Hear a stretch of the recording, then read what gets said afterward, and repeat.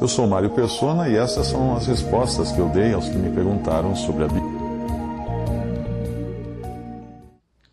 Você escreveu contando que visitou uma assembleia de irmãos congregados somente ao nome do Senhor e que em determinado momento abriu sua Bíblia e leu um versículo.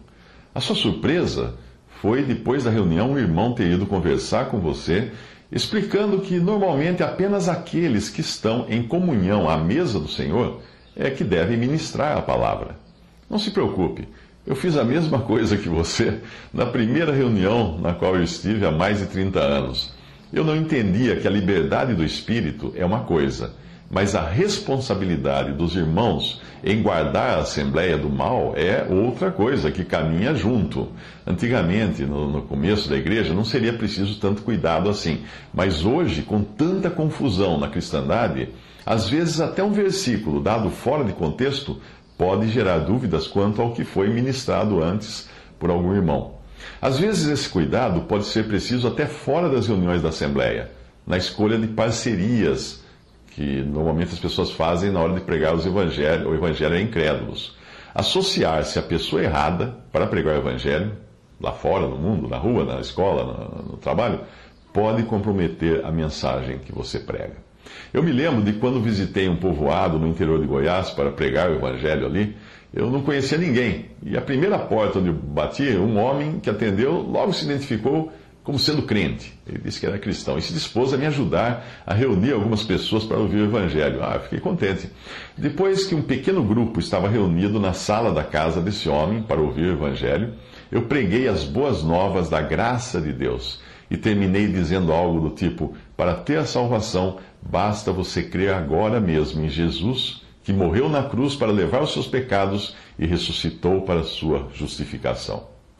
Eu mal tinha acabado de falar, e aquele homem que me ajudou a juntar aquelas pessoas complementou minha fala dizendo: e precisa também guardar os 10 mandamentos, porque se não guardar a lei, não poderá ser salvo. Foi ali que entendi que ele era adventista do 7º dia e tinha acabado de comprometer o Evangelho da graça que eu havia terminado de pregar. Eu evitei contestar na hora para não confundir os ouvintes, mas aí o mal já tinha sido feito. Eu tenho certeza de que o cuidado dos irmãos da Assembleia que você visitou não foi tanto por você ter lido um versículo da Palavra de Deus, mas sim para esclarecer um ponto que talvez você ainda não soubesse sobre esse cuidado e evitar repetir isso numa próxima ocasião, caso você viesse a ministrar depois, durante algum assunto, durante uma reunião. O Espírito Santo pode sim usar quem Ele quer. Mas imagine que entrasse um testemunha de Jeová numa reunião, dizendo-se cristão, e começasse a ensinar suas heresias contra a pessoa de Cristo, contra a divindade do Senhor, bem no meio ali da reunião. Antes que os irmãos tivessem tempo de ordenar que ele se calasse, ele já teria contaminado os ouvintes. Por isso existe, a este respeito, o mesmo cuidado que a palavra fala sobre bispos e diáconos, nas cartas dos apóstolos, que só poderiam exercer a sua função se fossem antes provados. 1 Timóteo 3,10 fala isso. E também estes sejam primeiro provados, depois sirvam se forem irrepreensíveis. Ou seja, os irmãos que ministram devem ser conhecidos dos irmãos. E a sua doutrina também deve ser reconhecidamente sã, para evitar que a Assembleia seja contaminada. Mas mesmo assim, cada um que ministra está sujeito a ser calado no meio do que está falando, caso fale algo sem fundamento na palavra de Deus. Por isso diz em 1 Coríntios 14, 29, falem 2 ou 3 profetas e os outros julguem. Não se trata de julgar a pessoa que está falando, mas julgar o que ela está falando. Já aconteceu comigo e com muitos irmãos, tanto de ser interrompido no que eu falava, ou, por não ser um desvio grave, ser depois melhor instruído em particular após a reunião. Aliás, um casal que hoje congrega foi convencido de que estávamos congregados da forma bíblica quando visitou uma reunião e ficou surpreso por um irmão ancião ter sido interrompido e corrigido naquilo que ele falou no meio da reunião, isso na frente de todos. Esse irmão que nos visitava estava acostumado com a denominação onde ele frequentava e onde o pastor que ministra é intocável. E ninguém jamais ousaria interrompê-lo e mandar que ele se sentasse caso ele falasse alguma coisa fora da palavra de Deus. Ao perceber que ali ninguém tinha essa primazia a não ser o Espírito Santo, e que qualquer um, independente da idade e tempo de conversão, poderia ser corrigido caso cometesse algum deslize, esse casal ficou então convencido de que aquela era a forma e o lugar onde deveriam congregar. Uma das características do lugar que o Senhor estabeleceu para colocar o seu nome é que existe julgamento de pecado e de doutrina. Quando não há julgamento de pecado e de doutrina, não se pode contar com a presença do Senhor no meio, pois ele jamais iria ser conivente com o pecado ou com a má doutrina. Se você ler Mateus 18:20, que é onde o Senhor prometeu estar no meio dos seus congregados ao seu nome, verá que tal revelação aparece ali, envolvendo instruções de como julgar o mal e tomar decisões na terra, que seriam então reconhecidas no céu. Quanto ao seu pedido para participar da ceia do Senhor, da ceia do Senhor, à mesa do Senhor, ter sido recebido com a resposta de que os irmãos iriam orar a respeito, isso não se trata de esperar alguma revelação do Espírito, como você chamou no seu e-mail, mas faz parte do mesmo cuidado. Quando os primeiros cristãos começaram a congregar, não era preciso tanto cuidado, porque ou eles eram judeus, o que implicava já estarem sob um sistema de separação do mal, ou então eram gentios, que haviam se convertido, como se diz, da água para o vinho, já que ficava evidente a distinção entre a vida que levavam e a vida que levariam como cristãos. Mas logo, depois daqueles primeiros dias, ficou claro que seria preciso ter cuidado. E 1 Coríntios capítulo 5 mostra os cristãos de Corinto serem exortados a excluir da comunhão um homem que estava vivendo em pecado. Se a Assembleia tinha autoridade para excluir, era porque antes ela devia ter incluído ele na comunhão. E é aí que entra o processo de ser recebido pelos irmãos à comunhão à mesa do Senhor, ser incluído na comunhão.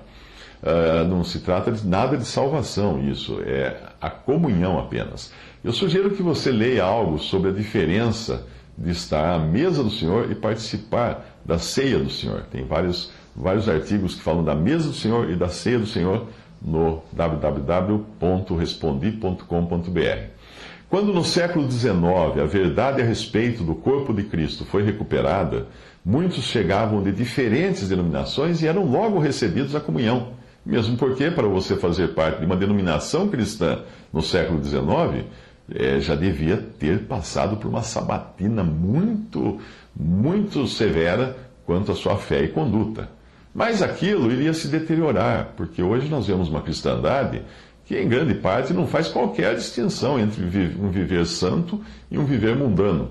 Na grande maioria dos agrupamentos de cristãos, a interpretação errônea de 1 Coríntios 11:28, onde diz: examine-se o homem a si mesmo, nesses lugares eles tentam mostrar que a responsabilidade de alguém participar da ceia do Senhor caberia tão somente à pessoa que participa, mas isso é apenas mais um dos muitos enganos praticados nos sistemas religiosos.